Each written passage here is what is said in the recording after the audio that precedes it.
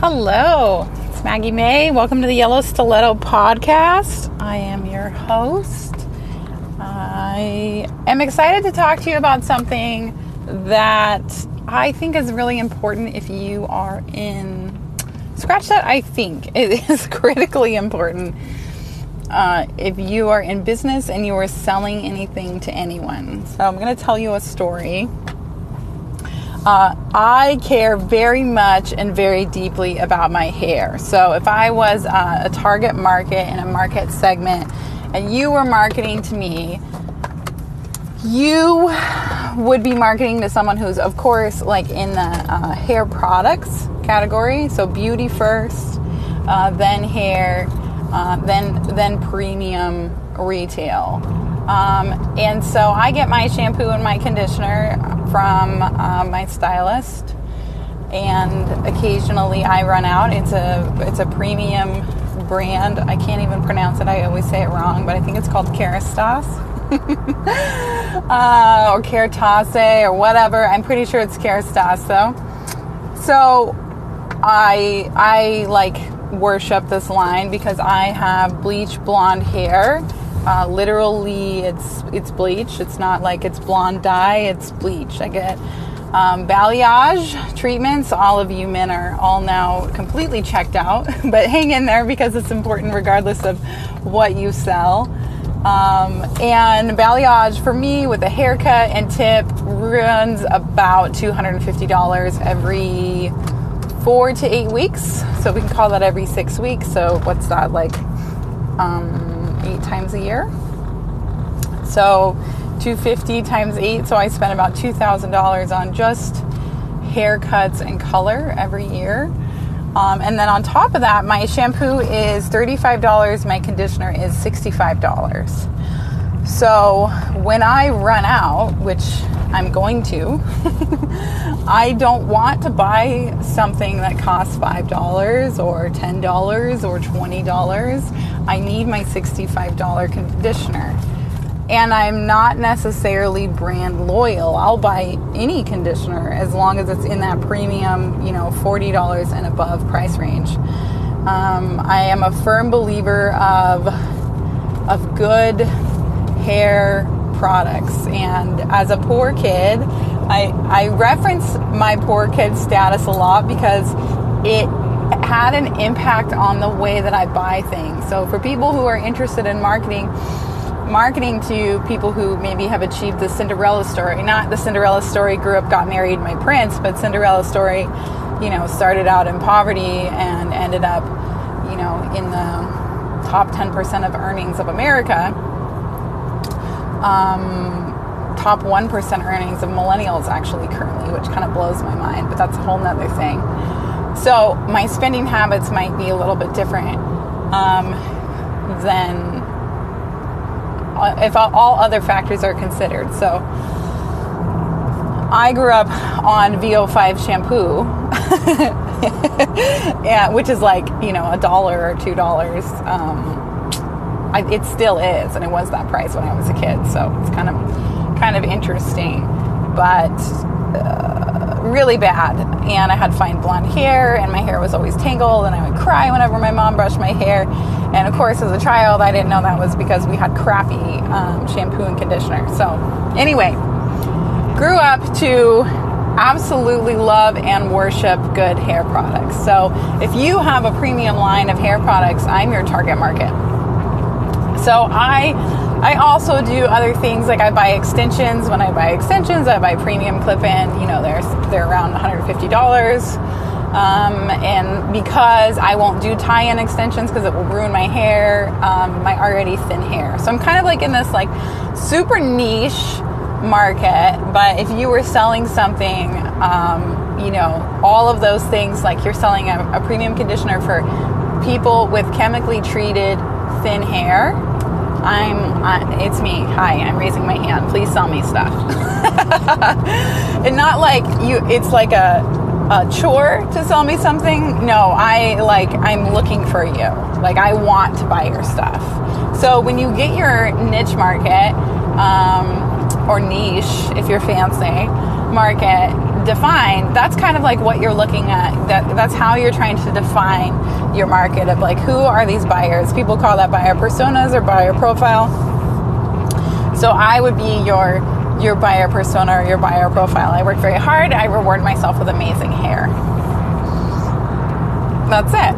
So, all of those pieces that I just explained to you about who I am and how I came to be, would all benefit you to know if you were trying to market something to me. So on to the story. That's the backstory of the story. Here we go. So it's 2 of my 3 kids' birthdays. They have the same birthday, even though they're 3 years apart. They're my absolutely wonderful, wild and wonderful stepsons. I have 3 boys, and my 3 boys are, the light of my life, and they're so much fun, and they teach me so many things about myself on a regular basis. And it's their party, and so of course I'm in mom mode, and I'm frantically trying to get everything done before people get to the house, and I'm picking up pizza because of course 5-year-olds and 8-year-olds pretty much live on pizza if they had it their way. And right next, and I'm out of conditioner, which is like a crisis for me because my hair is chemically treated. So basically the way that my hair looks, if you've seen it in any pictures, is a very careful semblance of various chemicals. That's virtually it. So it's like baking. If you miss one step or you forget to put the baking soda in, like, you can forget it. So I'm out of conditioner. This is a crisis. And I go to get these pizzas. Right next door to the pizza place is Sally's Beauty Supply. I hope Sally's hears this podcast. So, in fact, if you're on Twitter and you tweet this out, please tag them. I love Sally's. I buy my hairbrushes from there. I buy my extensions. When I was talking about the very expensive extensions from there. I have a membership there. Great experience at Sally's. I buy my dry shampoo from there. Yes, dry shampoo. For the men who are listening, there's not only wet shampoo in which you can spend your money on, there's also dry shampoo in which you can spend your money on. Think about it, of like all the cool things you could put on your car, upgrade on your car. That's basically how I feel about my head. Not to exclude any men who really care about their hair, but I'm just trying to include the people who, maybe necessarily don't relate. Or like if you're a fly fisherman and you could have all these different ties, that's exactly it. So anyway, so I go into Sally's and I go to the shampoo aisle and I'm looking, and I literally I am looking at the price tags, nothing else. So I'm seeing like $4.99, $8.99, $15.99, $19.99, $19.99, $19.99. Cannot find a conditioner that's more than $20. So I think, well, this is Sally's Beauty Supply. Clearly, they must have conditioner that's more than $20. Let me go to the front, and maybe it's just like in a case or something, right? So I go to the front and I go, hi, do you have a luxury line? And they go like, what? And I'm like, yeah, like, do you have like a high-end conditioner? Like normally I use, it's Kerastase or Keratos. Of course, I still can't pronounce my favorite brand, which is hilarious because it's my favorite. And so the woman and I are trying to figure out what the hell I'm trying to say. And she's like, well, we have this one called Keratin. And I'm like, oh, sure, whatever. So she takes me over there, and I'm looking, and I'm still looking at the price tags, and I'm like, this doesn't look right. So I go back to the front, and I go, I'm looking for a conditioner between the price of like $45 to $65, $40 to $60, something like that. And her friend, they're young gals, love them. Like their face just has this shocked, and she looks at me and she goes, why? Which is probably what the vast majority of you listening are thinking, right? And I go, that's just what I use, and I'm out, and they go, well, I think Fred Meyers has it, and they do, and they have it in a locked case. But if you're hardcore about your hair, you're not supposed to buy hair products from grocery stores, especially things like, most of you are probably familiar with Paul Mitchell, so things like that. It says right on the bottle, do not buy from a grocery store. It could be tampered with, could be old, could be this, could be that.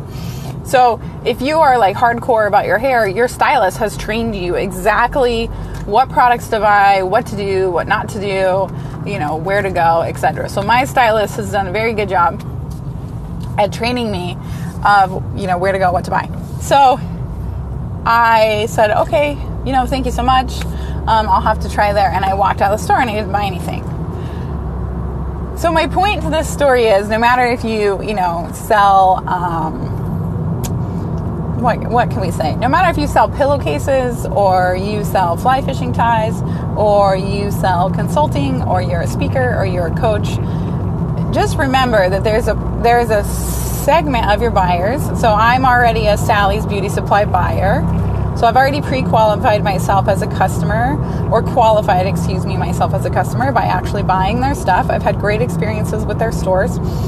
So I'm in this segment of people who've already bought stuff from you, who might be willing to pay a little more to buy something really cool, or something really premium, or something really personal, right? Something like that. So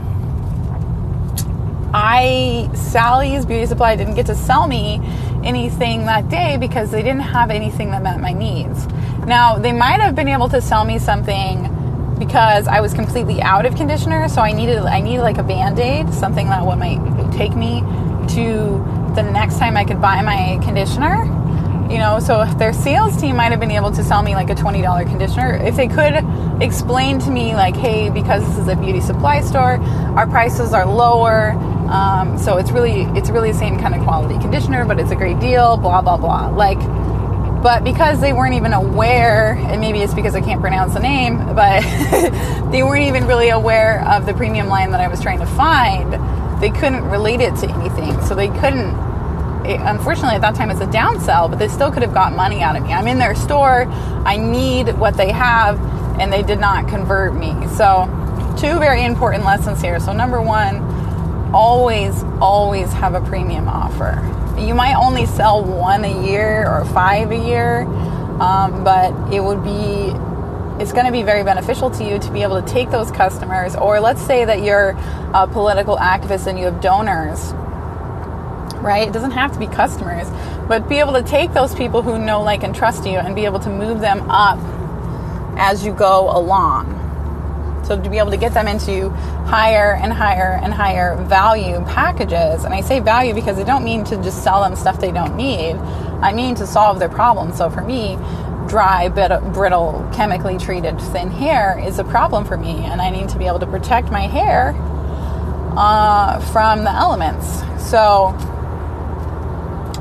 that's the lesson, is to make sure that whatever you're selling, that you do have a premium offer. And it doesn't necessarily have to be a higher price product. It could be a higher price service. So maybe Sally's has like an online store, and they could have ordered it for me, and I could have paid in the store, like whatever it is, to be able to have that and not lose customers, and not have customers come into your store, see that you don't have what they're looking for, and then walk out. Most of us are so concerned about competing on price that we forget that there's this whole other value arena that we could be competing on. So be premium service, like being able to subscribe to have my conditioner mailed out to me automatically so I never run out again.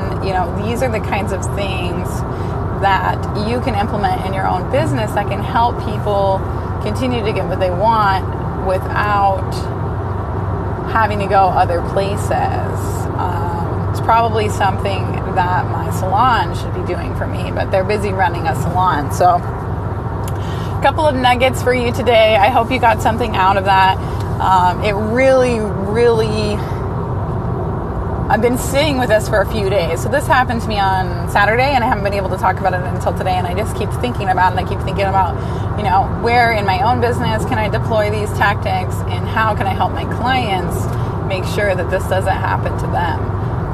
It seems silly because it's only like a $40 sale that was missed out, but if their highest price product was $20 and I was looking for something in double or triple that range,